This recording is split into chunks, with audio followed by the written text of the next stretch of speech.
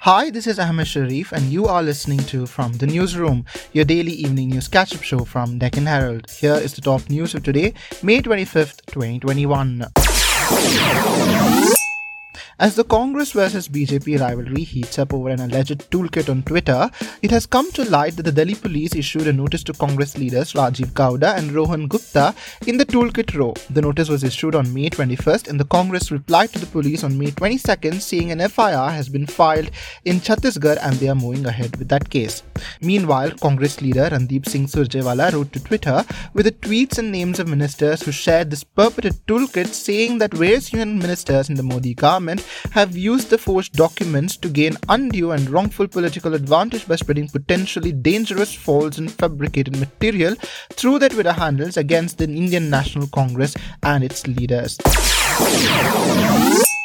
Ocugen, Bharat Biotech's American partner for COVID-19 vaccine Covaxin, has submitted a master file to the US Food and Drug Administration prior to seeking an emergency use authorization in that country. In a recent regulatory filing, Ocugen said, and I quote, "The company is currently evaluating the clinical and regulatory path for Covaxin in the United States, including obtaining emergency use authorization from the US Food and Drug Administration. Also, eventually, biological license application approval in the United States, as well as the company's commercialization strategy if authorized or approved," unquote.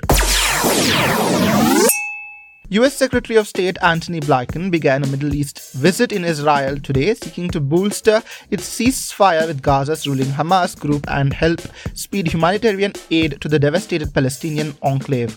In tandem with Blinken's mission, Israeli authorities said they were allowing fuel, medicine and food earmarked for Gaza's private sector to enter the territory for the first time since 11 days of cross-border hostilities ended on May 10th.